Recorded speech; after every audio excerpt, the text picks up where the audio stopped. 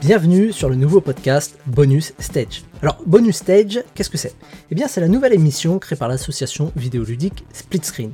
Et dans cette émission, nous partons à la rencontre des personnes qui contribuent à leur échelle à créer la culture de ce média qui nous passionne tous, le jeu vidéo.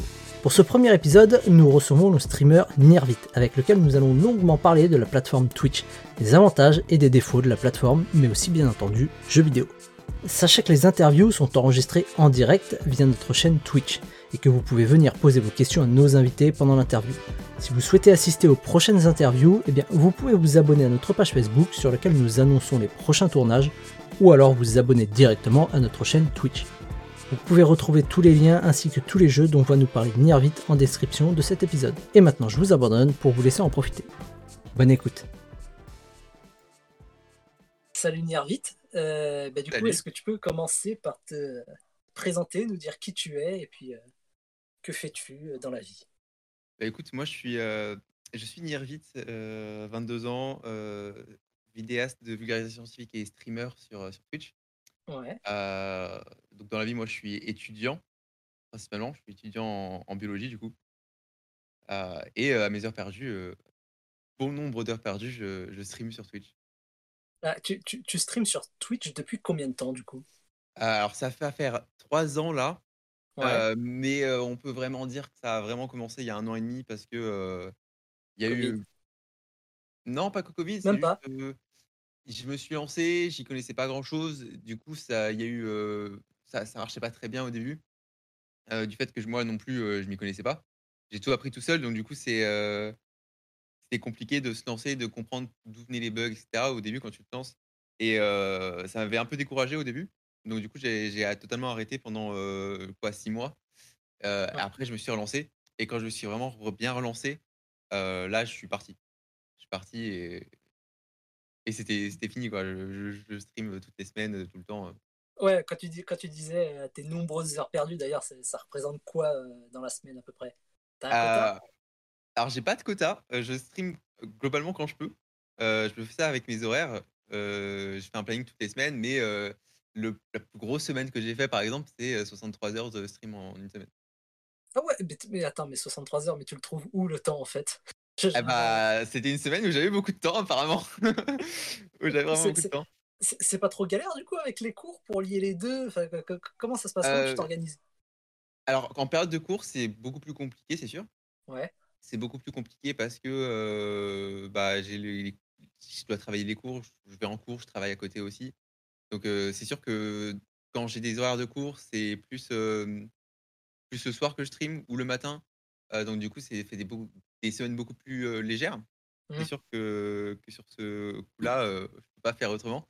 Mais quand j'ai du temps, quand j'ai des semaines de vacances, ça m'arrive aussi des fois de pas avoir de cours parce que, les CM sont finis ou des trucs comme ça, tu vois? Donc là, à ce moment-là, je peux stream et je m'en nomme à cœur joie. Voilà. OK, t'as un style de jeu de prédilection que tu aimes streamer ou tu streams un petit peu tout ce qui passe ? Alors, je stream beaucoup de jeux en général, je stream ce qui me plaît. Ouais. Globalement, j'aime bien les faire des jeux indés, heu, pour beaucoup de raisons, hein. J'aimerais bien me tourner vers une chaîne totalement jeux indés, sauf que, j'aime aussi d'autres jeux, tu vois? J'aime aussi, des triple A, j'aime aussi des jeux de gros studios, des trucs comme ça, donc je stream un peu ce que j'aime, et globalement, je stream, mon genre préféré de ce que j'aime et ce qu'on se retrouve aussi beaucoup sur ma chaîne bon là un peu moins, mais on en retrouve beaucoup, c'est des jeux, plutôt point and click, puzzle game. Mmh. Ouais, les fameux, je vois. Et alors attends, parce que tu as dit tout à l'heure aussi que tu faisais de la vulgarisation scientifique. Comment ça Ouais. se passe du coup entre tes streams ? Tu fais des sessions uniquement dédiées à ça ou c'est pendant tes streams que tu en causes ou... Alors ça dépend. J'ai fait des émissions, des talk shows déjà sur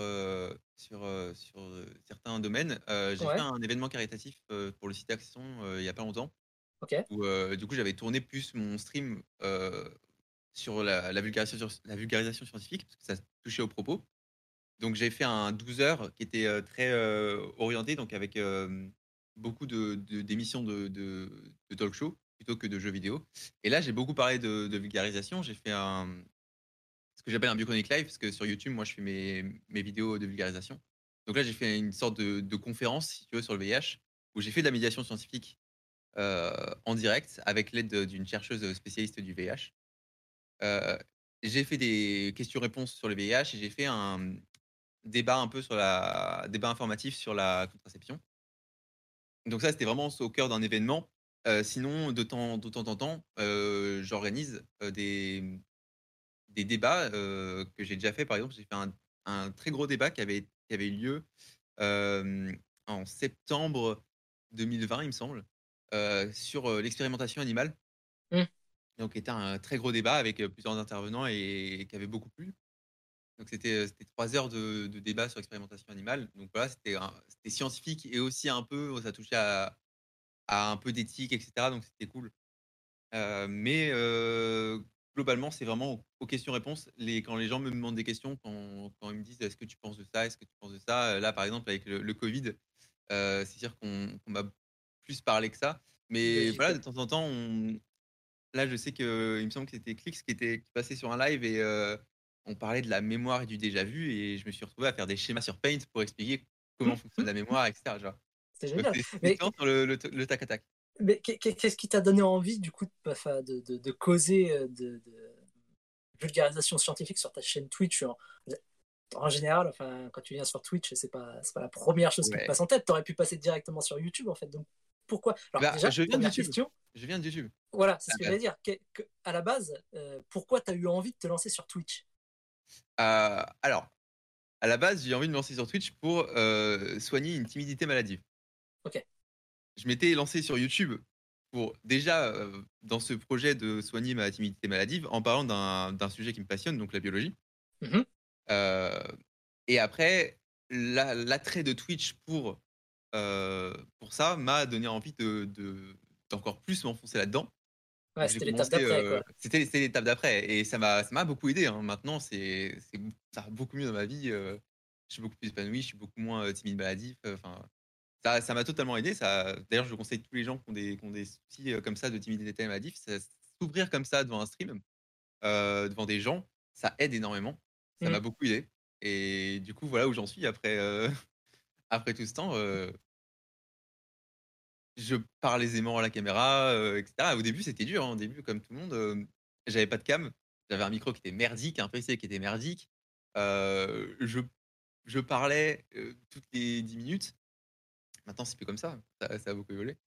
Non, clairement, se lancer, on appelle ça, enfin, c'est vrai qu'Internet, on a l'habitude de dire que du coup, maintenant, c'est un petit peu la revanche des introvertis et des timides, on va Ouais, dire. c'est ça. Parce que entre Twitch, entre les différents réseaux sociaux, les podcasts et tout, maintenant, tout le monde, en fait, peut prendre la parole sans avoir ce côté un petit peu, pas appeler le danger, tu vois, mais le stress de se retrouver face à une grosse foule.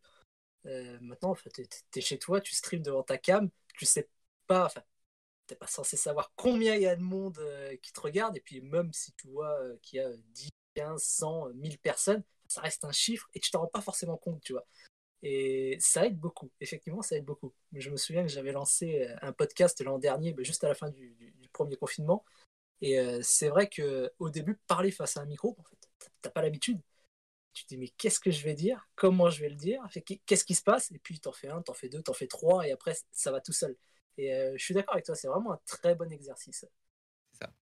Ça Ouais. a vraiment beaucoup aidé et je pense que ça aiderait beaucoup de monde. En plus d'être, bon, faut s'investir après si tu Mm, veux vraiment, que ça marche, mais je pense que ça aiderait vraiment beaucoup de monde qui sont dans un peu introvertis ou vraiment dans mon cas où c'était vraiment, vraiment timide maladif. Et vraiment, je communiquais qu'avec personne, j'étais une porte. J'ai angoissé, au point de demander une baguette de pain à la boulangerie, tu vois? C'était à ce point-là, tu vois? Et aujourd'hui, je me retrouve, quand je vois le parcours, que j'ai fait, où je me retrouve en train de parler à des gens, de sexualité, heu, sur Twitch. Genre, pour un introverti, un peu la sexualité, c'est déjà tabou dans une société. Alors en plus, pour un introverti, de parler, de sexualité ouvertement avec des gens, il y a 2 ans, je pouvais pas faire ça. ouais, non, et du coup, ouais, Et vraiment, effectivement, ça, il y avait un blocage et là, ça a beaucoup aidé. c'est vraiment un bon exercice. Ouais. Enfin, tu sais, on conseille généralement à chaque fois de prendre des cours de théâtre quand tu veux C'est soigner un ça, peu ta timidité. Moi, j'en avais pris il y a 10 ans de ça. Et enfin, j'ai l'impression que c'est pire en fait. Enfin, prendre des cours de théâtre quand t'es timide, direct on te met on te plonge dedans, on te fait faire des exercices seul sur scène face à tout le monde, enfin, des gens qui ne connaissent pas, tu vois. Alors, c'est pas déjà pas une représentation, mais malgré tout, tu as le reste de la troupe, le reste des acteurs, et tu te dis, non, mais les gars, c'est trop, vous êtes fous. Et au moins, effectivement, que ce soit les réseaux sociaux, que ce soit Twitch, Instagram, ce genre de choses, bah, encore une fois, tu as la barrière de la caméra qui fait que ça aide beaucoup, en fait. Et même sur YouTube, en fait, c'est un bon exercice parce que tu peux faire ta reprise, enfin, tu peux faire ta prise autant de fois que tu veux. Et ça aide pas mal, tu vois. Je dis, bon, bah là, j'ai bégayé, là, ça va pas, là, j'ai regardé la cam. En fait, il y a un bug, c'est pas grave. Tu peux la retourner, tu sais que de toute façon, personne va se foutre de ta gueule. Tu choisis ce que tu montres. Et c'est vraiment un bon exercice. C'est un Je des te gros rejoins avantages de là-dessus. YouTube. Ouais, Un des gros avantages de YouTube de pouvoir faire. ouais, parce que le direct, enfin, Oui, ouais, t'es en impro, quoi, sur Twitch. T'as c'est pas ça, intérêt à c'est te ça. planter, en fait. Mais Ah, et puis effectivement, même si tu te plantes, après, oui, faut avoir l'habitude. Je pense que les premières fois où je me plantais, j'angoissais. Maintenant, je me plante, bon, j'en rigole. Tu vois, j'en rigole avec les gens qui me regardent. Et souvent, ils me le font remarquer. On le prend à la légère, en fait. ouais, Il c'est ça. y Puis a des bafouillements. ça fait partie de toute façon de cet exercice qui fait que bah, enfin, c'est le but du jeu, entre guillemets, puis ça permet d'être plus à l'aise, déjà avec soi, avec les autres. Et encore une fois, c'est là que tu te rends compte quand tu te plantes que tu te dis, bah, il n'y a pas mort d'homme en fait. Enfin, tout le Oui. monde s'en fout, tu vois. Tu repasses à autre chose, next en fait. Et, non, mais ça c'est cool. Je te rejoins là-dessus, effectivement. Twitch, YouTube, c'est un bon exercice. Et c'est le genre de truc, effectivement, qu'on devrait essayer, selon moi, d'intégrer dans les écoles. Je sais pas trop comment, tu vois, mais ça pourrait être un bon moyen pour ceux qui osent pas prendre la parole en public, tu Ouais, pourquoi pas, hein. vois. Ouais. Pourquoi pas, on va intégrer ça dans un système scolaire, de dans des classes, par exemple, de faire Mm. des sortes de trucs comme ça. Je sais pas trop comment ils pourraient mettre ça en place, mais écoute, à creuser. Je sais déjà que le jeu vidéo commence à avoir une place tout doucement dans les écoles, dans le cursus éducatif. Je trouve très intéressant. Et bah, à voir maintenant dans quelle mesure on pourrait mettre en place Twitch ou YouTube, ce genre de choses. Je connais notamment une école de commerce d'Orléans où leurs étudiants, leurs élèves font des podcasts, participent à des podcasts, créent des podcasts, ce genre de choses. Et pareil, en fait, je trouve que c'est vraiment une bonne façon, un bon moyen d'apprendre à communiquer et d'être plus à l'aise avec soi-même. Alors par contre, je veux revenir parce que tout à l'heure, tu disais que tu avais abandonné Twitch parce que c'était un peu galère. Ouais. Alors moi, je me rends pas compte, du coup, c'est les gars de l'assaut, enfin, les autres membres de l'assaut qui s'occupent de la chaîne Twitch. Mais dans quelle mesure c'est galère à gérer une chaîne Twitch? Qu'est-ce qui est Alors, compliqué là-dedans? ce qui est compliqué, c'est tous les il y a déjà les réglages, le logiciel est pas intuitif. Ouais, Le logiciel est vraiment pas intuitif. Tu En fait, quand tu veux te lancer, tu as des plâtrés de tutos, tu en as énormément sur YouTube qui ne veulent rien dire. Heu, Moi, j'ai regardé des tutos, j'en ai regardé des heures et j'ai pas réussi.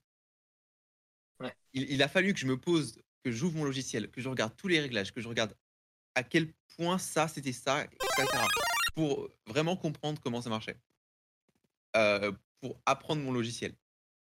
Il y a pas de manuel, tu es livré à toi-même, tu sais pas comment ça marche et du coup, ça a une barrière. Mes premiers streams, je tournais à, plus de 80 d'images perdues. C'est-à-dire que 80 de mes images n'étaient pas transmises à Twitch, ok, dû à des mauvais réglages. ok, Donc si tu as un mauvais réglage sur ton logiciel, tu peux avoir ce genre de problème. Et c'est regardable. Un live à plus de 80 d'images perdues. C'est regardable. d'accord. J'arrive pas à me rendre compte, effectivement, mais encore une fois, enfin, je n'ai jamais mis le nez dedans, donc je te fais Oui, c'est confiance. ça. Mais Ensuite, tu as la qualité, de l'audio. On s'en rend pas forcément compte, hmm, mais l'audio, c'est hyper important. ouais, Tu peux regarder un live en 360p, mais si le son est bon, tu vas rester. Parce que le son est beaucoup plus important, pour ton cerveau que le visuel. ouais, non, ça, je te rejoins là-dessus pour avoir fait pas mal de courts-métrages, web-séries, ce genre de choses. C'est Le ça. son, c'est primordial. C'est comme tu dis, tu peux avoir une image dégueulasse, mais alors si ton son, par contre, est dégueulasse, Et c'est pareil, horrible. le son, c'est quelque chose qui est extrêmement dur à comprendre. Pour pour Hmm, un quelqu'un qui n'y connaît rien, avoir, comprendre comment fonctionne un micro, déjà connaître les références des micros, s'acheter un micro quand tu as un petit budget parce que, quand j'ai lancé, j'avais pas forcément de budget. Bon, maintenant, j'ai un micro qui coûte un peu plus cher, heu, mais il faut faut le paramétrer. Il faut comprendre quel filtre tu dois mettre, comment tu dois gérer ton son, comment tu dois le traiter, en direct, comment tu dois le gérer par rapport à ton logiciel aussi. Donc il y a toujours la liaison logiciel. Donc pareil, la gestion du son et du micro et puis même moi encore j'ai des problèmes parce que, quand tu as un petit peu de reverb, quand ta pièce est un peu vide et que tu as de la reverb et que tu dois compenser, tout le Mmh. temps, quand tu as, par exemple, moi je sais que des fois quand je fais tourner des gros jeux, j'ai les ventilateurs de mon PC qui tournent un peu plus vite. Du coup, on entend une sorte de vibration, sur mon micro que le gate n'arrive pas à supprimer.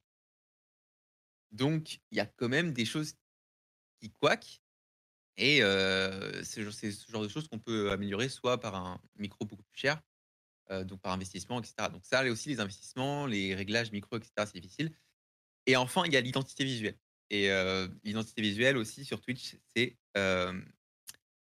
compliqué. L'identité visuelle, c'est que sur Twitch, c'est compliqué, les overlays, c'est important. On s'en rend Oui, pas forcément compte, mais un overlay, c'est important. Par exemple, là, ce qu'il y a autour de moi, je l'ai fait moi-même. Bon, pas le dessin, hein, le dessin, je l'ai acheté, mais par exemple, les animations, genre la pluie qui tombe derrière, là, juste dans les cadres, les particules, et cetera, l'effet un peu bleu, et cetera. Faut travailler tout ça. Faut travailler tout ça et en plus, faut travailler la page de ta chaîne Twitch qui est ta vitrine. C'est un peu la vitrine de ton magasin. Si toi, tu es le vendeur du magasin, la vitrine, c'est ta page Twitch. Et là, faut travailler, la présentation, faut travailler, le visuel de ta bannière, si tu veux, ta bannière Twitch quand tu es offline. Faut travailler, la façon dont sont organisés tes panneaux et cetera. Donc il y a énormément de choses que tu penses pas, en fait, quand tu te lances et qu'il faut assimiler et qu'il faut comprendre et qu'il faut, savoir. ouais, c'est tout ce genre de truc, si on t'avait dit qu'il fallait penser à tout ça avant de te Ouais, c'est lancer, ça. tu te serais lancé ou pas? Ou t'aurais fait: Je «Ouais, je laisse pense je tomber»? pense que je me serais lancé, Ouais, et que ça serait passé quand même parce que je m'aurais dit: «Oh ça va, c'est pas si compliqué que ça». On se dit tous quand on a quelque chose qu'on se dit: «Oh c'est pas si difficile que ça, je peux y arriver» et qu'on se retrouve devant, on se dit: «Ah merde, je vais peut-être pas y arriver tout de suite». Je pense que j'aurais fait pareil, je me serais buté, devant le truc et j'aurais pris une pause, j'aurais attendu le temps de bien comprendre et cetera pour me relancer après, et comprendre. par Donc je contre, pense que ça paraissait pareil. je trouve ça fou par contre qu'une plateforme aussi, populaire que Twitch, soit aussi compliquée en fait. Quand tu regardes, YouTube ou, Insta ou, Facebook, peu importe, enfin même des trucs comme TikTok, tu vois? Heu, Mmh. je sais pas d'ailleurs, est-ce qu'on peut assimiler Twitch à un réseau social, par exemple? Moi, je pense qu'on peut assimiler Twitch à un Ouais, réseau social comme on peut assimiler YouTube à un réseau social. Heu, OK. dans ma vision du réseau social, c'est vraiment une plateforme qui te permet d'avoir de l'interaction avec des gens. Ouais, ce que Ça effectivement ça met permet ça met les Twitch. gens en réseau et Twitch permet totalement de faire ça. Il met en réseau non seulement le streamer avec le viewer, mais les viewers aussi entre eux. Ils peuvent Mmh, discuter dans le chat. OK, ouais Donc et ouais, je pense qu'on peut, assimiler ça comme un réseau et social. et du coup, ouais, je reviens à ma question, enfin ma remarque, c'est ouf effectivement qu'une plateforme comme Twitch soit aussi compliquée d'accès. Enfin, ça tu pourrais te dire quand même, enfin, que ça serait même dans leur Mmh. intérêt à eux de faciliter justement l'accès, peut-être qu'ils pourraient mettre en place des tutos, peut-être qu'ils pourraient mettre en place des guides, Et le problème préconiser des des tutos, logiciels. c'est vraiment que le paramétrage de ton logiciel en fait, il correspond à ta config, à Mmh, ta connexion, à ça. En fait, il est tellement trop personnalisé pour que ça marche, pour que vraiment faire des tutos, des bons tutos et ouais, c'est entre du les cas par tutos cas, qui quoi. sont dépassés, parce que le logiciel évolue aussi, les tutos qui disent un peu n'importe quoi parce qu'ils ont cru comprendre, mais ils ont pas compris, qui te donnent des paramètres. On en voit beaucoup des tutos qui te disent, «Faut mettre ces paramètres-là, faut mettre ces paramètres-là», mais qui t'expliquent pas pourquoi faut mettre ces paramètres-là et quand du coup ces paramètres doivent changer, tu comprends pas pourquoi tu dois les changer. Mmh, Donc, ouais, entre tous ces tutos-là, en fait, tu inondé d'informations, tu sais pas comment les traiter et du coup, tu es dans un océan de connaissances où tu sais pas quoi trier, tu sais pas quoi prendre et cetera et donc c'est là où ça devient compliqué. Parce qu'en soi, si vraiment, tu te lances et cetera, si tu t'y connais, si tu as des connaissances et cetera de base en vidéo, en audio, en mixage et cetera, ça genre si tu es passe. déjà du métier, c'est pas compliqué, c'est vraiment pas Ouais. compliqué. Mais par contre, quand tu es un novice, heu, il faut travailler quoi, Ouais, il faut mais comprendre. malgré tout, après c'est des compétences que tu as acquis et que tu peux, utiliser dans d'autres domaines. Enfin, je suppose Ouais, c'est que ça. même dans ton boulot, si un jour tu veux veux faire de la vidéo, ce genre de choses, tu sais comment ça fonctionne, en fait, tu as les bases, quoi. Ah bah, déjà dans mon domaine, je fais de la médiation aussi à la fac. Ouais, Donc c'est vrai que, là récemment, j'ai dû faire une vidéo pour la fac sur de présentation du MDD, de Major Depressive Disorder, OK. donc le syndrome dépressif majeur. Donc j'ai réalisé une vidéo, pour la fac, de médiation sur, le syndrome dépressif majeur, à partir d'un article, qui était sorti il y a pas longtemps. Et du Donc coup, ça me sert, ouais, ça me ça ouais, c'est passé, quoi. Enfin, tu avoir, pas ah oui, c'est passé, c'est même plutôt bien passé, j'ai été félicité tant mieux, par cool. les personnes et tout. Donc c'est vraiment ça m'a aidé d'avoir ce baggage en fait de savoir maîtriser le son, de savoir, faire du montage vidéo, savoir Mmh. faire un visuel, savoir travailler mon image, savoir travailler mon son, savoir travailler un plan aussi, dans les vidéos. Donc ouais, ça m'a aidé. Ça m'aide et dans le domaine scientifique, on aime beaucoup parler en fait. Nous les scientifiques, on aime beaucoup vulgariser en fait, on aime beaucoup faire apprendre. Souvent quand tu es dans les sciences, c'est par passion. C'est parce que tu aimes ça. Ouais, Donc on aime beaucoup dire aux gens qu'on aime ça, essayer de faire comprendre aux gens qu'on aime ça, pourquoi c'est cool, tu vois? Donc c'est sûr que faire de la médiation, c'est un peu le b.a-ba d'un bon scientifique, tu vois? Et ouais, ouais. quand tu as des connaissances en plus pour le faire, de type, réaliser des posters, le poster en science, c'est très utilisé, donc réaliser des posters, là en plus réaliser des vidéos qui soient bien construites, bien dynamiques, bien écrites, donc ouais, ça aide. C'est sûr que ça aide. C'est dingue parce que, moi, je me rends compte même sur Insta, parce que moi j'ai un compte Insta pour mon boulot et du coup, je me retrouve dans tout ce que tu dis, tu vois? Il faut que je fasse des vidéos, des présentations, des slides, ce genre de choses, et c'est fou parce que, finalement, on se retrouve à faire de façon, «pro» entre guillemets, enfin même pro tout court, des exposés comme on avait l'habitude de le faire étudiant, et je me rappelle qu'à étudiant, enfin, tu dis: «Non mais pourquoi tu me prends la tête avec un exposé? J'en ferai plus jamais de ma vie, laisse-moi tomber, enfin, fous-moi la paix avec ça», et en fait, j'ai l'impression que le cœur de mon métier, c'est de faire des exposés en permanence. En fait, toutes les semaines, je fais des exposés. Et toi, ça doit être pareil pour Twitch, du coup, finalement. Enfin, c'est des exposés d'une certaine façon. C'est pas forcément des exposés parce que des exposés, c'est vraiment travailler sur le c'est Oui, prévu en avance. Ce qui est agréable avec Twitch, quand je fais pas des émissions, parce que ça m'arrive de faire des émissions qui sont, prévues. Par exemple, quand j'ai fait mon émission, débat sur la vulgarisation scientifique, j'avais une trame. J'avais mmh, quand même, travaillé un long ouais, moment. Quand j'ai fait ma biochronique live sur le VIH, j'avais travaillé un long moment cette présentation. Quand tu fais du jeu vidéo ou quand tu discutes simplement de science sur Twitch, c'est vraiment comme si tu parlais avec des gens. C'est vraiment il y a pas de présentation, c'est vraiment une discussion. C'est un ouais, blabla. Tu discussion. es avec des gens autour d'une table et tu parles. Et d'ailleurs, enfin, toi qui as un peu plus de recul que moi, tu penses qu'une plateforme comme Twitch, du coup, ça a pris tout son sens avec, bah, avec le Covid et les confinements qu'on a vécu. Je suppose que les gens, du coup, ont été probablement plus actifs ou Ouais, alors c'était identique. non, il y a une grosse augmentation de la population, en tout cas sur Twitch. Ok, Il y a eu beaucoup plus de viewers, hein, il y a eu beaucoup plus de gens ouais, qui se sont lancés aussi, sur Twitch. Donc le covid a eu, un effet de boom un peu sur Twitch et je pense que c'est aussi pour ça que maintenant la télé s'y intéresse de plus en plus. mmh, Donc maintenant elle s'y est installée donc c'est fait, mais je pense que ça a beaucoup aidé de voir à quel point Twitch pouvait créer beaucoup d'audience et le covid a mis en valeur Twitch et pour beaucoup de streamers, petits comme gros, le covid a été un petit boom pour leur carrière, quoi. et d'ailleurs, tu vois, tu parlais de la télé justement, comment toi et même comment les streamers en général perçoivent l'arrivée de la télé, sur Twitch, tu vois? Des trucs comme BFM, j'ai vu que Ouais. même la radio, j'ai vu il y a pas longtemps que enfin, quand je faisais mes recherches, j'ai vu que Koé, par exemple, faisait animer une émission, d'énergie en direct sur Twitch, tu vois? Et du coup, ouais, enfin, comment c'est perçu de la part des gamers? Parce que Twitch, à la base, c'est une plateforme orientée gamer, c'est très gamer. Donc quand tu vois la télé débarquer, bon, déjà, on sait que les gamers et la télé, c'est pas trop ça. Comment c'est vécu, en fait, au quotidien? C'est vécu, genre j'en vois de partout en fait, c'est vécu, de façon très mitigée. Mmh, Globalement, les gens sont pas trop d'accord. Ils veulent pas, que la télé s'installe sur Twitch parce que, la télé, c'est un média différent, ils vont vouloir instaurer les règles et ça. Moi, de mon point de vue, si la télé s'installe, il faut qu'elle respecte les règles de Twitch. Il faut qu'elle respecte le format, il faut qu'elle respecte les viewers, il faut pas que ce soit, une émission, sans contact. faut que vraiment qu'ils respectent l'essence de Twitch qui est le partage, la communication, l'échange, l'aspect social, en fait, que ce soit pas une émission.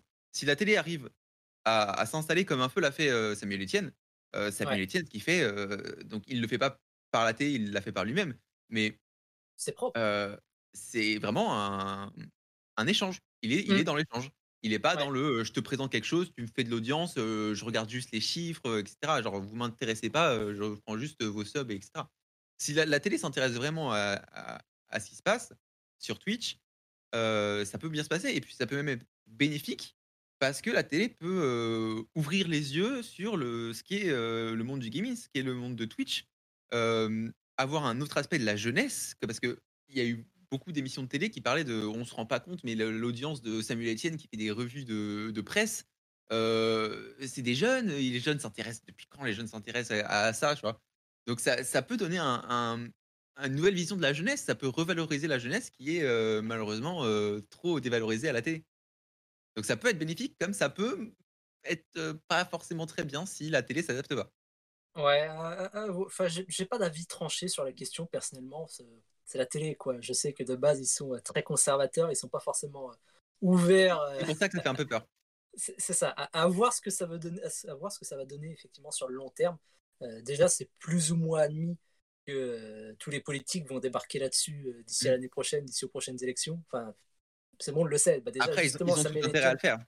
voilà, c'est la question. Bah, quand tu vois que Macron, justement, il te fait une vidéo avec, Oui. McFly et Carito, tu sens qu'il teste et tu sens que. Enfin, je serais pas surpris de le voir débarquer, moi, dans 6 mois, faire un live sur Après, Twitch, hein. si je dis pas de bêtises, il y a déjà Mélenchon qui a une chaîne Twitch.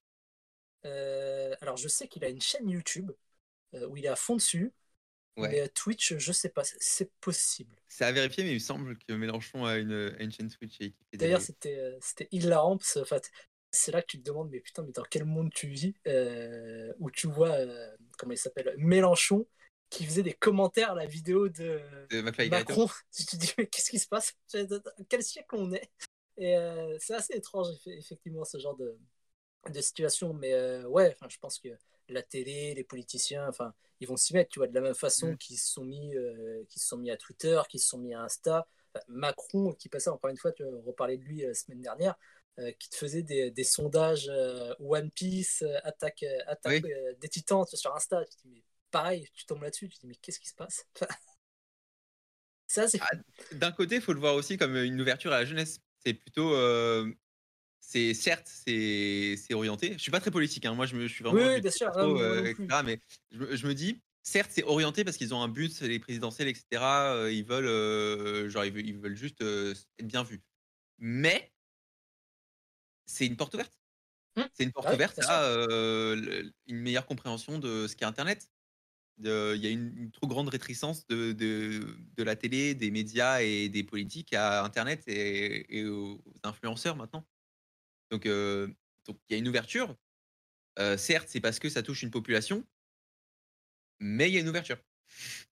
Ah, moi, je suis très curieux de voir comment ça va se passer quand tu vas, voir d'ici 6 mois des débats, politiques du coup en direct. Et puis, peut-être juste au-dessus, tu vois, à côté, sur, Twitch, tu vois, catégorie d'au-dessus, tu vas voir des nanas qui te font des streams, dans des jacuzzis, dans des piscines. Et tu dis, oh, ouais, ça va être ouf. D'ailleurs, tiens, on en parle. Cette fameuse catégorie là, Ouais. que Twitch vient d'ajouter. Qu'est-ce que t'en penses? C'est quoi ton Alors, avis là-dessus? moi, j'avais déjà un avis, assez global sur les streams de cette catégorie. Ouais. Heu, Globalement, j'étais contre, mais pas parce que les femmes faisaient ce qu'elles faisaient, enfin si, mais j'étais contre Alors parce que attends, pour ceux qui, voient pas ce que c'est, parce qu'on a été ouais, assez vague, nous on en parle. Est-ce que tu peux, réexpliquer ce qui se passe? en gros, depuis un certain moment, il y Ouais. a des femmes, donc principalement des femmes, il y a pas que des femmes, hein, qui le font, mais qui, streamaient en maillot de bain dans une piscine sur Twitch et qui écrivaient le nom des subs, donc c'était du just chatting. C'était en catégorie just chatting et voilà, c'était leur contenu. Bon, à discuter avec leur communauté, il y avait quand même un aspect échange et il y avait polémique. Il y avait eu beaucoup de polémiques parce que, dans les règles de Twitch, on n'a pas le droit de faire ça. On n'a pas le Bah, droit de faire ça. ça ressemblait beaucoup à OnlyFans, mais en plus soft, quoi. Ouais, mais en vrai, moi, ça va être mon avis, hein, vraiment. C'est ce que je pensais. c'est ce que j'ai dit, déjà plusieurs fois. Si il y avait pas les règles de Twitch, je m'en foutrais. Je m'en foutrais. Personnellement, ça va les gens qui disent: «Ça ramène des vues, ça ramène des trucs». Oui, ça fait un flux de vues, mais globalement, c'est principalement des streams américains. Les streams français, il y en a très peu, donc voilà, il suffit de s'orienter. Quand tu es petit, quand tu es truc, il faut que tu fasses attention à quand tu streams, à quel jeu tu streams, et cetera. Donc si tu veux vraiment avoir des flux, et cetera, faut que tu fasses attention à tout ça et il faut que tu t'adaptes au plus haut. Le problème, c'était qu'il y avait des inégalités et les inégalités, moi, j'aime pas ça. Je suis contre les inégalités. Heu, Qu'est-ce que tu entends par inégalité?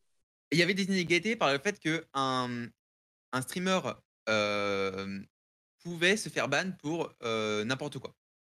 Ok. Heu, je sais plus qui c'est, je crois que c'est Ponce qui avait une pub, un peu suggestive qui était passée sur un site, de culture, et qui s'était pris un ban. D'accord.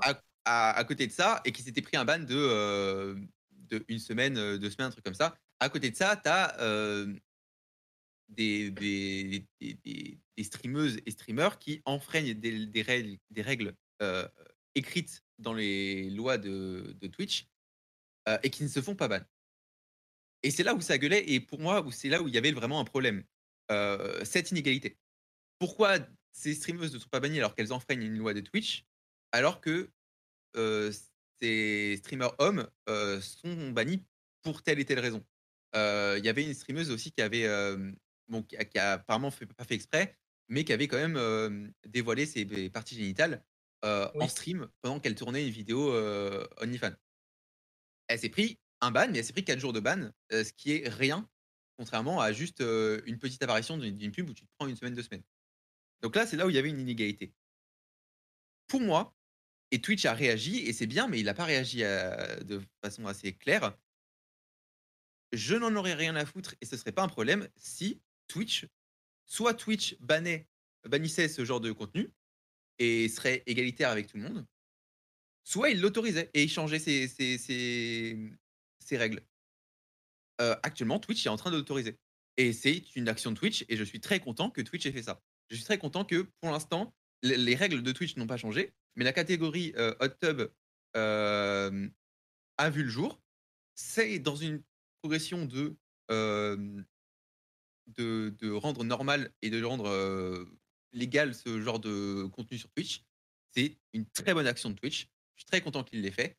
Maintenant, c'est pas assez. Si on veut réduire les inégalités, modifier les règles. Faut que Mais Twitch modifie ses règles. tu penses pas, parce que une des premières critiques que moi j'ai lues par rapport à ça, alors je suis comme toi, moi, enfin, je suis pas d'avis, alors moi, non, c'est bien, j'ai pas d'avis, en fait, je m'en fous, tu vois. C'est simple, il y a la demande, à partir du moment où des personnes ont envie de voir ça, bon, bah, c'est pas de souci, en fait, je m'en moque, tu vois. Ouais, moi je suis Mais pas trop d'accord avec cet avis de, s'il y a de la demande, on donne, tu vois?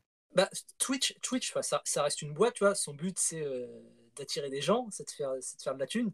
Euh, S'ils voient effectivement que ça amène beaucoup de monde, bah, Mmh. au bout d'un moment, tu vois, ils vont là où souffle le vent, en fait. Oui, Ils c'est vont pas se ça prendre la et tête. c'est pour ça que c'est principalement eux les responsables. Bien On sûr, on blâme souvent les femmes qui font ce genre de contenu, bien sûr. mais elles sont pas du tout responsables de ce qui se passe. Elles profitent d'un système qui les qui les autorise. C'est vraiment, elles sont responsables.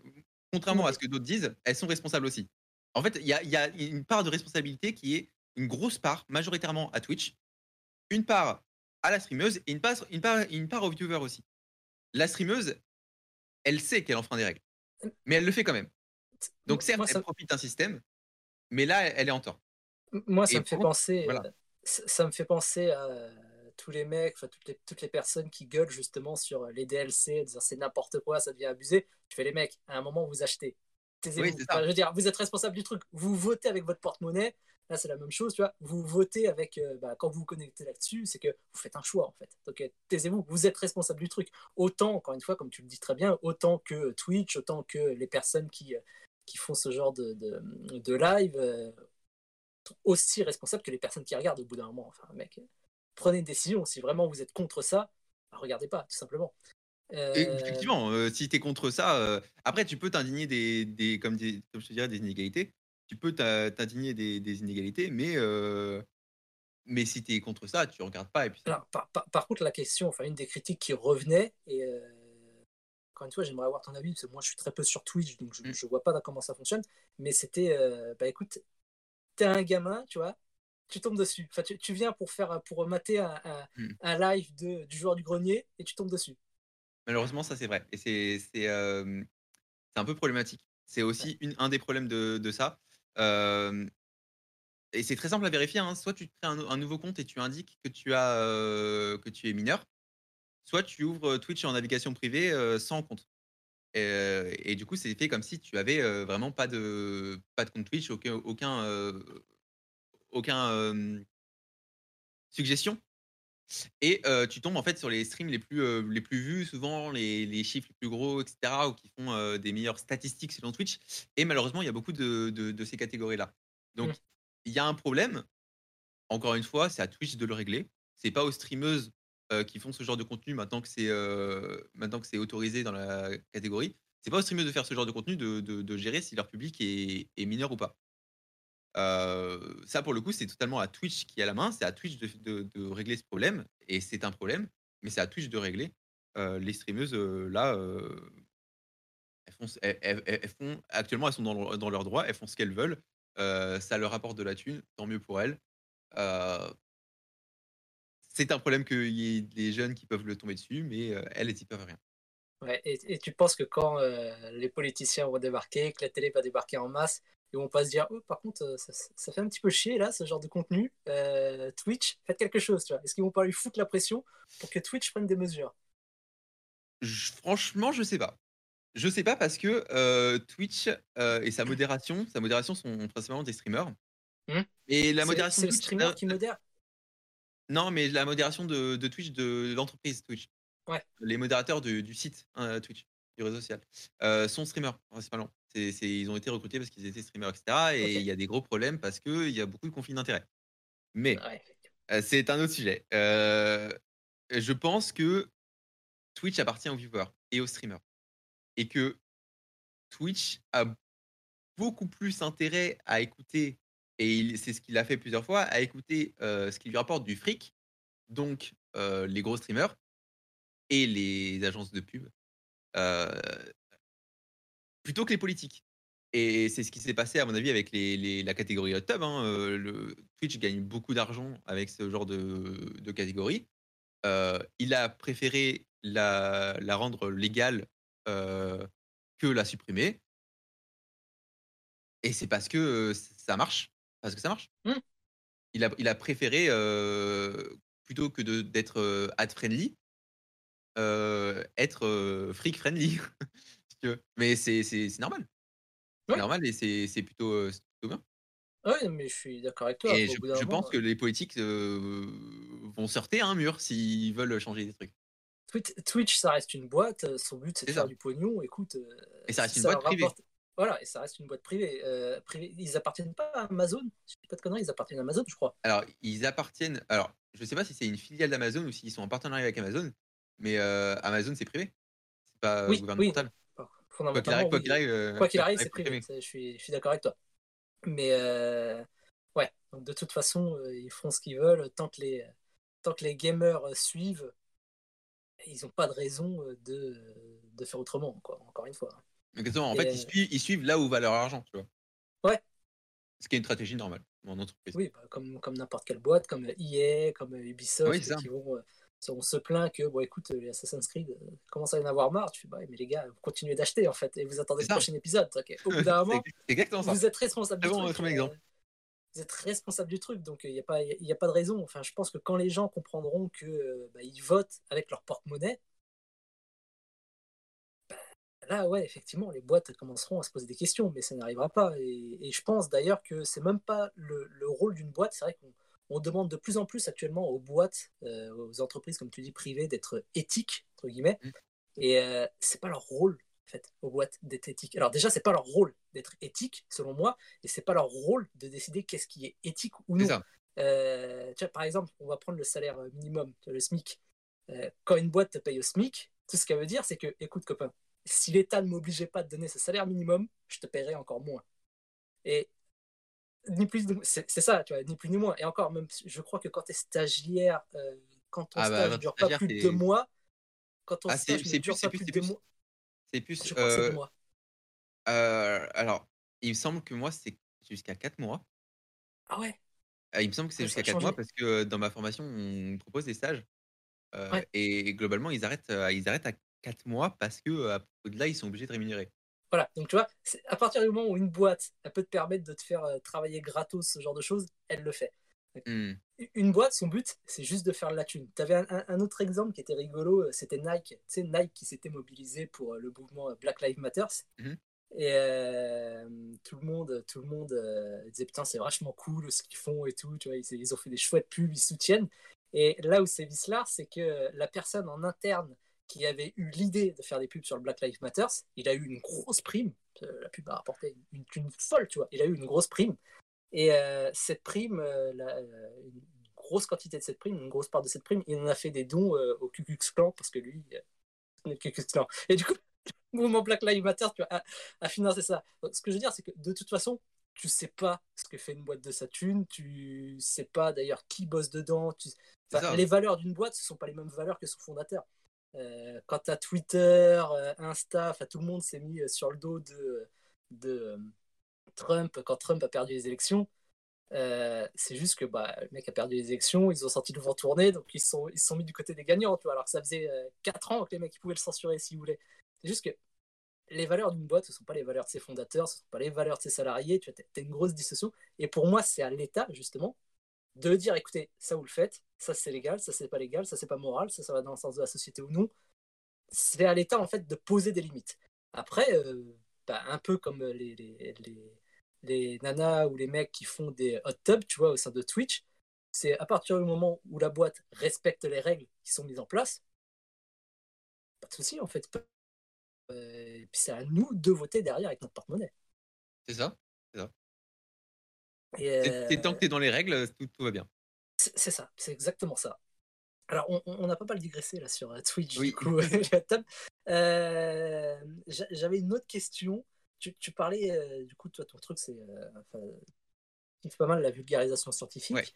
Pour revenir aux jeux vidéo, j'étais curieux, est-ce qu'il existe des jeux sur la vulgarisation scientifique ou portés en tout cas science ou un peu art science, tu vois, et autre que les petits jeux bidons façon Dr Kawasaki ou ce genre de choses, tu vois. Des jeux un Ah, peu c'est une sérieux bonne sur les question. sciences. À ma connaissance, il n'y Euh, en a pas beaucoup. il y en a pas beaucoup, et en même temps, c'est Ouais, normal. C'est extrêmement compliqué de bah ouais, faire un jeu sur les sciences. Il y a beaucoup de jeux, si on peut englober les sciences au sens large, il y a beaucoup de jeux sur la psychologie. Euh, sur par la, exemple. sur la psychologie, bah alors, un peu pas trop trash, tu as The Shattering, qui est un jeu qui Ok, parle de l'enfance et de l'évolution, etc. Et sinon, tu as dans un domaine un peu plus hard, tu as la trilogie de Harvester Game, donc The Cat Lady, Downfall et Lorelai, mhm, qui parlent de dépression, qui parlent d'anorexie, qui parlent de folie, ok, de manière assez fantasmée, de façon très dark, et ok. qui l'amène d'une manière assez intéressante. Euh, c'est les principaux que je peux te donner et que moi j'ai apprécié. Donc il y en a, sur la psychologie, il y en a beaucoup, il y en a énormément. Après, c'est souvent des indés. Comme je te dis, moi je joue beaucoup Encore d'indés. une fois. Tous ceux que je viens de te citer, c'est des studios indés. Mhm, Euh, donc ça reste des indés. Mais sur la biologie, c'est vrai que j'ai un jeu qui me vient en tête, mais c'est pas un vrai jeu, c'est plus un clicker, si tu veux. C'est Cell to Singularity, qui reprend un ok, peu les principes de l'évolution. En fait, ça prend les principes d'un arbre de la vie que tu construis. En fait, tu reprends l'arbre de la vie et tu construis de rien. Tu pars il y a le météorite sur la Terre, t'as de l'eau qui arrive, tu as quelques bactéries, etc. Et puis, plus tu cliques, plus tu crées des trucs, plus tu peux automatiser, etc. Donc, c'est un clicker mhm, basique, mais où tu pars plus vers l'évolution, le système d'évolution. Donc, pareil, c'est à peu près le, le, le- des le seul jeu, en tout cas de ce qui me vient en tête, le seul vrai jeu assez fidèle pour le coup sur l'évolution, que je peux te citer. Mais c'est vrai que niveau vraiment, sciences, en tout cas biologie, Ouais. Ouais, ça court pas les rues, tu vois. À ça moins de pas tomber les rues, ouais. effectivement sur une adaptation de C'est pas sorcier, tu vois. Ouais, c'est ça, ou Euh, des jeux éducatifs. Et le problème des jeux éducatifs, c'est qu'ils veulent trop le faire à la scolaire. Et du Ouais, coup, on en perd un peu le fun du jeu. c'est exactement ça. Non, c'est vrai que trouver, enfin, c'est la réflexion que je me faisais, tu vois, en t'écoutant parler tout à l'heure, et des jeux éducatifs, enfin des jeux scientifiques, Mmh. orientés sciences, non, ou alors il faut que ça soit effectivement scénarisé et que ça soit pris en compte. Mais ouais. Je reviens sur Twitch. Il y a pas mal de personnes, du coup, enfin, moi j'en vois beaucoup qui se lancent sur Twitch en espérant faire des vues, gagner leur vie sur Twitch. Alors, toi, du coup, qui est sur Twitch depuis plusieurs années, c'est facile ou pas de gagner sa vie sur Twitch?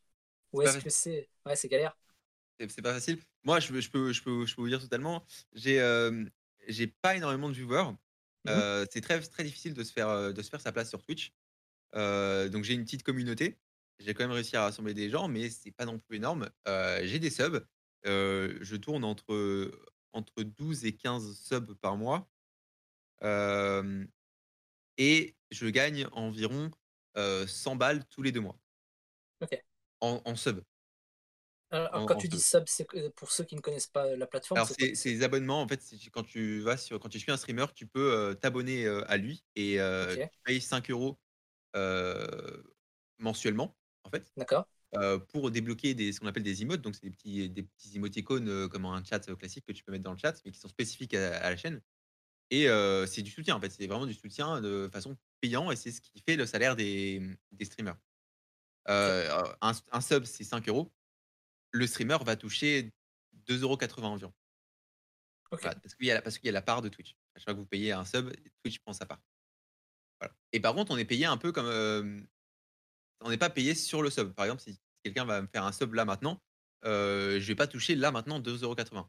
Ça part en format salaire, en fait. À Hum, partir du moment où on débloque tes subs, tu signes un contrat avec Twitch et c'est qu'à partir du moment là où tu peux vraiment commencer à essayer de vivre de Twitch. Donc tu as un contrat professionnel. Tu es considéré comme, soit auto-entrepreneur, soit, une association. Tu as un formulaire fiscal à remplir. Heu, donc tu as des charges fiscales et cetera, à partir d'un certain montant et cetera. Mais donc du coup, Twitch te verse un salaire. C'est telle date, tel mois, à partir du moment où tu as touché 100 balles, ils te font un virement. ouais. C'est cumulatif. D'accord, ok. Mais du coup, c'est galère ou pas? Enfin, comment tu vas trouver des abonnés sur Twitch? Comment tu demandes à des gens de s'abonner à ta chaîne? Moi, j'ai un compte Insta, du coup, comme je te disais, Ouais, pro, et sur Insta, enfin, je vois très exactement comment je peux inciter des gens à s'abonner à mon compte. Enfin, j'ai une stratégie bien établie, pareil sur LinkedIn, ce genre de choses. Mais Twitch, enfin, du peu que j'ai bah, c'est regardé, je dis, compliqué. mais comment tu fais en fait? Moi, j'ai pas trop cette fibre de un peu, demander l'abonnement. Ouais, J'ai c'est peut-être un peu mon passif, j'aime pas trop le fait de me payer, tu vois? Je me sens pas trop légitime ok. qu'on me paye, tu vois? Heu, c'est sûr, c'est agréable, j'en ai besoin, pour, améliorer mes streams. Actuellement, tout l'argent que j'ai touché, j'ai plus investi d'argent dans Twitch que j'en ai reçu, actuellement. Donc c'est sûr que pour vivre, de Twitch, qui est devenu une passion, hein, j'ai besoin des subs, mais j'aime pas demander. J'aime pas demander, j'aime pas avoir la fibre marketing. Je veux pas que mon stream soit, un objet de vente. Je veux que mon stream soit un moment agréable où les gens peuvent passer du temps, peuvent venir discuter, peuvent, passer du bon temps. Si il y a quelques petites blagues de temps en temps parce que c'est un peu, les blagues du gros streamer, «Ouais, subez-vous», et cetera. Mais globalement, je veux que les gens se sub, déjà, s'ils en ont les moyens et si ils veulent vraiment me soutenir, que ce soit pas genre parce qu'ils me regardent tout le temps et cetera ou pour un besoin de reconnaissance. C'est vraiment vous aurez de la reconnaissance parce que c'est normal, vous me donnez de l'argent, je vais être reconnaissant, mais il faut vraiment que ce soit, parce que vous voulez me soutenir, quoi. Je veux pas quémander, je veux pas que je vous demandez de sub et cetera.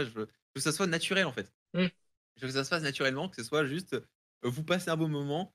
Du coup, vous me dites putain, tu me fais passer un bon moment. Tiens, je me sub parce que tu l'as mérité. Ouais. Je veux pas que ce soit subez-vous parce que vous me devez que je vous sub pour que je vous donne du contenu. Par contre, de mon côté, plus j'ai des subs, plus je me dis merde, faut que je stream. Parce qu'il y a des gens qui croient en moi, il y a des gens qui veulent que je les divertisse, il y a des gens qui veulent que je sois là. Donc je me dois de lâcher, de lâcher des streams, quoi, de faire le ping. Donc Mais j'ai un peu du mal à côté de ça. C'est vrai que moi, des fois, je me dis, j'ai peut-être pas forcément envie de stream et je me dis, putain, mais il y a des gens qui, des fois, m'attendent. Genre, il y a des gens qui ont payé pour me voir, tu vois. c'est la question que j'allais poser. Ouais, au bout d'un moment, ça devient pas presque une contrainte, entre guillemets. Enfin, tu dis, tu te sens obligé, en fait, de streamer alors que tu n'as pas forcément envie. Bah, en fait, au début, j'avais vraiment les premières fois où j'ai eu des subs, ça m'a vraiment touché. Ça m'a Mhm. vraiment touché. Je me suis dit, putain, qu'est-ce que je fais si là, je me sens pas bien, si là, j'ai pas envie de stream, comment je fais? Il y a des gens qui m'ont donné de l'argent, tu vois. Je me sens coupable d'avoir cet argent et de me dire, je leur rends pas. Déjà que je me sens coupable parce que Twitch m'empêche de mettre les seules rémunérations en fait qu'on peut faire enfin les seules contreparties qu'on peut faire pour les subs, c'est des emotes et Twitch, il te débloque des emotes en fonction de ton nombre de subs. Donc Ouais. tu te sens déjà coupable parce que tu peux pas donner plus que ce que tu voudrais, tu vois? Et en fait, à partir d'un certain moment, je me suis dit: «Si les gens ils me donnent de l'argent, c'est aussi parce que je suis moi. Si je me sens pas bien, si j'ai pas envie de stream, si là j'ai un coup de mou, si ils comprendront». Ils m'ont donné de l'argent parce qu'ils veulent me soutenir, parce qu'ils veulent que je les divertisse et cetera, mais parce qu'ils ont passé un bon moment. S'ils sont proches de moi, s'ils me comprennent et cetera, genre, ils sont sur le Discord, ils me suivent sur Twitter et cetera, ils comprendront ces choses-là. Je devrais pas me dire et ça, c'est ça je pense que ça beaucoup de streamers doivent se le dire, mais je stream pour le plaisir. Si je commence à penser, heu, j'ai les gens me donnent de l'argent, en fait, je commence à penser comme une entreprise et c'est pas ce que je veux. Je veux que ça reste une table de potes. Ouais. Voilà. C'est du Donc, fun, quoi. Enfin, c'est du fun. à aucun moment, c'est Il y un a des petits business. billets qui passent dans la manche, Oui. mais ça faut j'ai arrêté de penser comme ça parce que je veux pas que ça devienne un business. Je veux vraiment que ça reste du fun et c'est comme ça. Si je commence à penser en mode je dois des choses parce qu'on m'a donné de l'argent donc je leur dois un service, c'est une relation commerciale, c'est une relation beaucoup plus entreprise. Et je veux pas que ça se passe comme ça. Du coup, je relativise beaucoup plus maintenant. Je me dis, D'ailleurs, si. Vas-y, vas-y, vas-y. continue, je t'en prie. En gros, si j'ai un problème, si je peux pas assurer un stream, je vais annoncer que je peux pas faire mon stream. Soit je peux pas Ouais. parce que je l'ai programmé et ouais, il y a des choses qui se passent et je peux pas. Soit je l'ai pas programmé et j'en mets moins et je dis voilà, j'en mets moins cette semaine, c'est pas grave. Ça. J'explique jamais parce que je me dis j'ai ma vie privée, je vais pas m'ouvrir. Je suis pas trop ce genre de personne. Il y a beaucoup de gens qui font ça, qui disent ouais, ça va pas en ce moment, etc. Il y a des fois où ça va vraiment pas et qu'on peut en parler. Mais globalement, je ne veux pas me victimiser, je veux pas, partager trop de ce que je ressens ou de ce que je fais, en dehors. Donc je reste globalement un peu, une petite distance, streamer viewer, heu, mais au moins j'annonce, tu vois? Au moins il y a une complicité de je vous annonce que, aujourd'hui, il y aura pas de stream, malgré que ce soit prévu.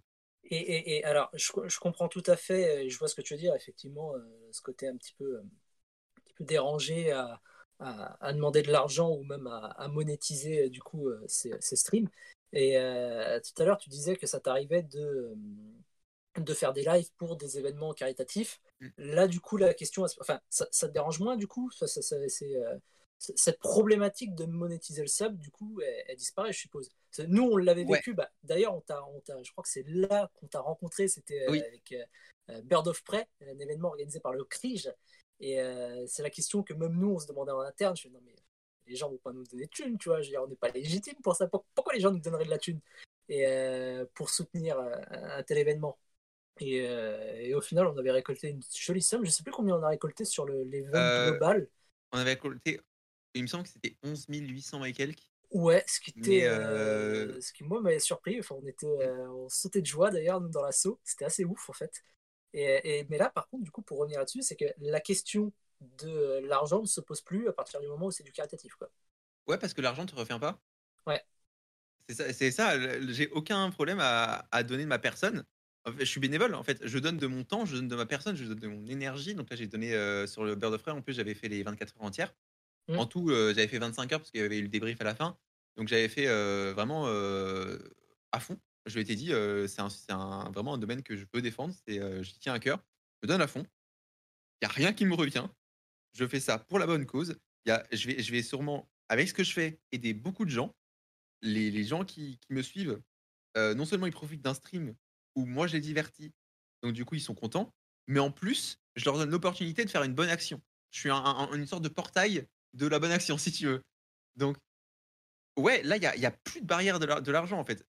Ça me revient pas. J'ai aucun souci avec ça, tu vois? Ça revient pas à moi, je fais juste une bonne action, j'aide juste des personnes à faire des bonnes actions, je promouvois une bonne action, si tu veux, et là, il y a plus aucun souci. Ouais. J'ai même moi beaucoup donné pour l'event et il y avait aucun souci à ça, déjà. Tant que ça me Pour revenait remettre pas, dans... j'étais content, et ouais, même si vas-y. Non, je t'en prie, continue, Même continue. s'il y avait des subs, parce que je dis les subs, on peut pas les désactiver. Donc, je disais: «Si jamais vous subez, moi l'argent des subs que je recevais, je le redonnais». Tu leur donnais, ouais. Ouais, et heureusement, j'ai pas eu de sub. Il y avait vraiment des messages, j'avais mis des messages dans mon bot, des messages où quand tu faisais don, tu disais, ou et cetera, ou des messages automatiques en disant: «Ne surtout ne subez pas». J'avais même moi, ma cagnotte de dons était dégagée, enfin il y avait vraiment juste tout pour donner, à l'asso. Mmh. Ouais, pour remettre dans le contexte d'ailleurs, pour ceux qui ignorent de quoi on parle, c'est que l'événement Bird of Prey, c'est un événement organisé en novembre 2020 par le CRIJ, donc de la région centre, et le but du jeu, c'était un marathon de 24 ou 48 heures, je sais plus, C'était 24 heures. 24 heures, Ouais. pour récolter des dons contre les violences faites aux femmes. Et effectivement, ouais, on avait récolté, je crois, on était une dizaine de streamers, je sais plus combien on était. Il me semble qu'on était un peu plus avec le distanciel, du coup. Ouais, un peu plus que ça, ouais. Mmh. Et c'est ça, bon, bref, on va dire une quinzaine de streamers, et on avait récolté effectivement sur le week-end un petit peu plus de 11 000 euros. Qui, franchement, C'était incroyable. ouais, c'était incroyable, ouais. Et puis l'ambiance était fun en plus. Ouais, L'ambiance était vraiment puis cool. on s'est fait des potes, donc Et on s'est fait des potes. T'en fais régulièrement d'ailleurs des événements comme celui-ci, toi? alors, j'essaie de pas trop en faire beaucoup parce que malheureusement, on colle beaucoup aux streamers qui font beaucoup de caritatifs, une étiquette de profiteurs, ils font ça pour la fame, etc. Ok. Donc, j'ai découvert ça et je me suis dit, c'est le bordel. Moi, je veux pas qu'on me colle une étiquette. Moi, je veux juste faire des bonnes actions. Ok. Donc, du coup, je je regarde pas forcément tous les événements qu'il y a. Je regarde même pas, en fait. Il y a juste certains trucs qui me touchent à cœur. Donc là, Bird of Prey, ça me touche vraiment à cœur. Le site d'action, ça me touchait énormément à cœur, vu de ma formation, c'est normal. S'il y a un truc pour la lutte contre le cancer, évidemment que je vais le faire. Voilà. Là, prochainement, je vais participer avec mon association e-sport, du coup, à un live caritatif organisé par l'association e-sport, pour, enfants du désert, il me semble. Donc là, j'y participe, parce que la cause me touche, mais aussi parce que je fais partie d'une association, dans ce cas-là où je me dois aussi de donner de ma personne pour soutenir l'association et pour soutenir cet événement, et je veux en plus, ils se lancent dans le caritatif, donc je veux à fond les soutenir là-dedans, pour qu'ils se lancent, pour qu'ils aident des gens, donc ouais, je veux pas trop avoir ce truc de, je fais ça pour la fame, parce que je le fais pas du tout pour la fame. Au contraire, je le fais pour aider les gens, pour aider des causes qui me tiennent à cœur. Mais voilà, du coup, j'ai l'impression de devoir un peu me brider sur, mes envies, et aussi sur le fait que j'ai une petite communauté, donc je peux pas non plus leur demander de débourser. Ouais, tu Comme peux pas tous les à chaque mois fois. leur dire de mettre la main à la poche, quoi. Voilà, exactement, et déjà de base, je leur dis, de ne pas donner s'ils ne peuvent pas. Enfin, c'est un truc que je veux absolument, s'ils ne peuvent pas donner, ne donnez pas. Mm. Si tu ne peux pas donner, tu peux en parler autour de toi. Tu peux dire à tes amis, «Tiens, il y a un stream caritatif, viens voir, et peut-être que tu peux donner». S'il peut pas donner, bah, il va en parler à ses amis, tu vois? Il y a l'effet papillon, tu vois? Ouais, et Et puis c'est comme ça qu'on récolte des dons. C'est comme ça qu'on ne récolte des dons serait-ce que pour les assos. faire parler de l'assaut déjà, enfin Déjà, la déjà. cause qui est pas toujours connue en fait. C'est ça, donc ça, moi, ça me tient particulièrement à cœur de dire: «Ne donnez pas, ne donnez que si vous pouvez». Mmh. vous pouvez faire des choses pour l'association, pour l'événement, sans donner. C'est important de donner, mais si vous ne pouvez pas, gardez votre argent. Exactement. Heu, Bah, écoute, on arrive au bout de cette interview. Alors on va quelques minutes encore. S'il y a des questions peut-être dans le chat, je sais pas, j'ai pas regardé. Alex, tu peux nous dire s'il y a des questions? Puis s'il y a des questions intéressantes, on va te les remonter.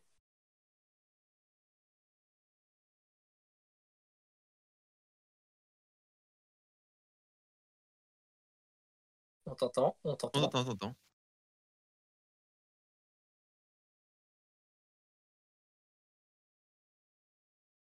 OK, bah, maintenant, moi j'ai deux trois questions à te poser, histoire de terminer cette interview.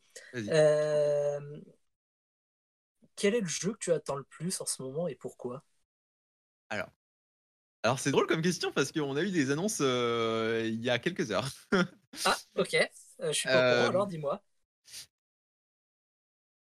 Dragon Quest 12. OK, Voilà, Dragon Quest 12. OK, Je tout suis un grand fan simplement. de la licence. Là, il y a, j'ai été dans la salle d'attente de chez le médecin il y a quelques heures, 2-3 heures. Je vois passer une annonce, live, annonce Dragon Quest, heu, annonce de Dragon Quest 12, un Dragon Quest 10 en offline, disponible partout et un remake du 3. Je suis on peut dire que c'est le jeu que j'attends le plus. OK, On ouais, peut dire que OK. Dragon Quest 12, actuellement, c'est le jeu que j'attends le plus, depuis aujourd'hui. Il y a même pas débat. Très bien. Et Exactement, même pas débat. si tu devais recommander un jeu, un seul, ce serait lequel? Ah, c'est intéressant, c'est difficile. C'est Ouais, difficile, difficile, difficile. Si je devais recommander un jeu, à à personne adulte ou ou pas? peu importe. Peu importe, c'est difficile. Je pense que je recommanderais, The Cat Lady, dont Je j'ai connais parlé tout à pas. l'heure. C'est la trilogie de Harvester Game. Donc c'est un jeu indé qui parle de psychologie, un jeu assez hard si on n'est pas accroché, hem, mais c'est putain de bien, c'est une putain d'expérience, Ouais, ça ouvre des portes et cetera et si tu joues à The Cat Lady, tu auras envie de jouer à Dawnfall et à Hell ce or dont tu as Elite. parlé tout à l'heure. OK, Donc donc si j'en donne un, je donne le premier comme ça tu as envie de jouer aux 3 OK. et je te cale 3 jeux dans le sacoche Discrètement, comme comme ça, ça. ça marche. Exactement. On a, on Ben écoute, a, on a Raymond qui demande à Nirvit quand est-ce qu'il se remet vraiment à jouer à Overwatch. Alors, c'est une bonne question Raymond, je sais pas. Faut savoir que je l'ai annoncé, plusieurs fois mais durant l'été, je vais avoir beaucoup plus de temps pour moi. Du coup, je vais avoir beaucoup de streams et j'ai envie, de faire beaucoup de streams multi. C'est-à-dire qu'à l'époque, avant Bird of Prey, j'étais toujours dans mon coin. J'étais tout le temps en solo à faire des streams solo. Bird of Prey, ça m'a ouvert un peu à d'autres streamers, des streamers maintenant qui sont devenus potes, hein. Clix, on joue, souvent ensemble à Hunt. Hem, donc là, j'ai envie cet été de faire vraiment pas mal de multi avec des gens que j'apprécie et je pense que Overwatch fera partie des jeux, multi. Voilà. Donc avec Clix, avec, Rimon, avec, Zangwen, il me semble l'avoir vu dans le chat et avec, plein de jeux, plein de gens, j'ai Jonathan aussi, du Crige, donc il y a Elena, enfin, il y a plein de gens avec qui j'ai envie de jouer. Donc c'est oui, bientôt, Overwatch, Rimon.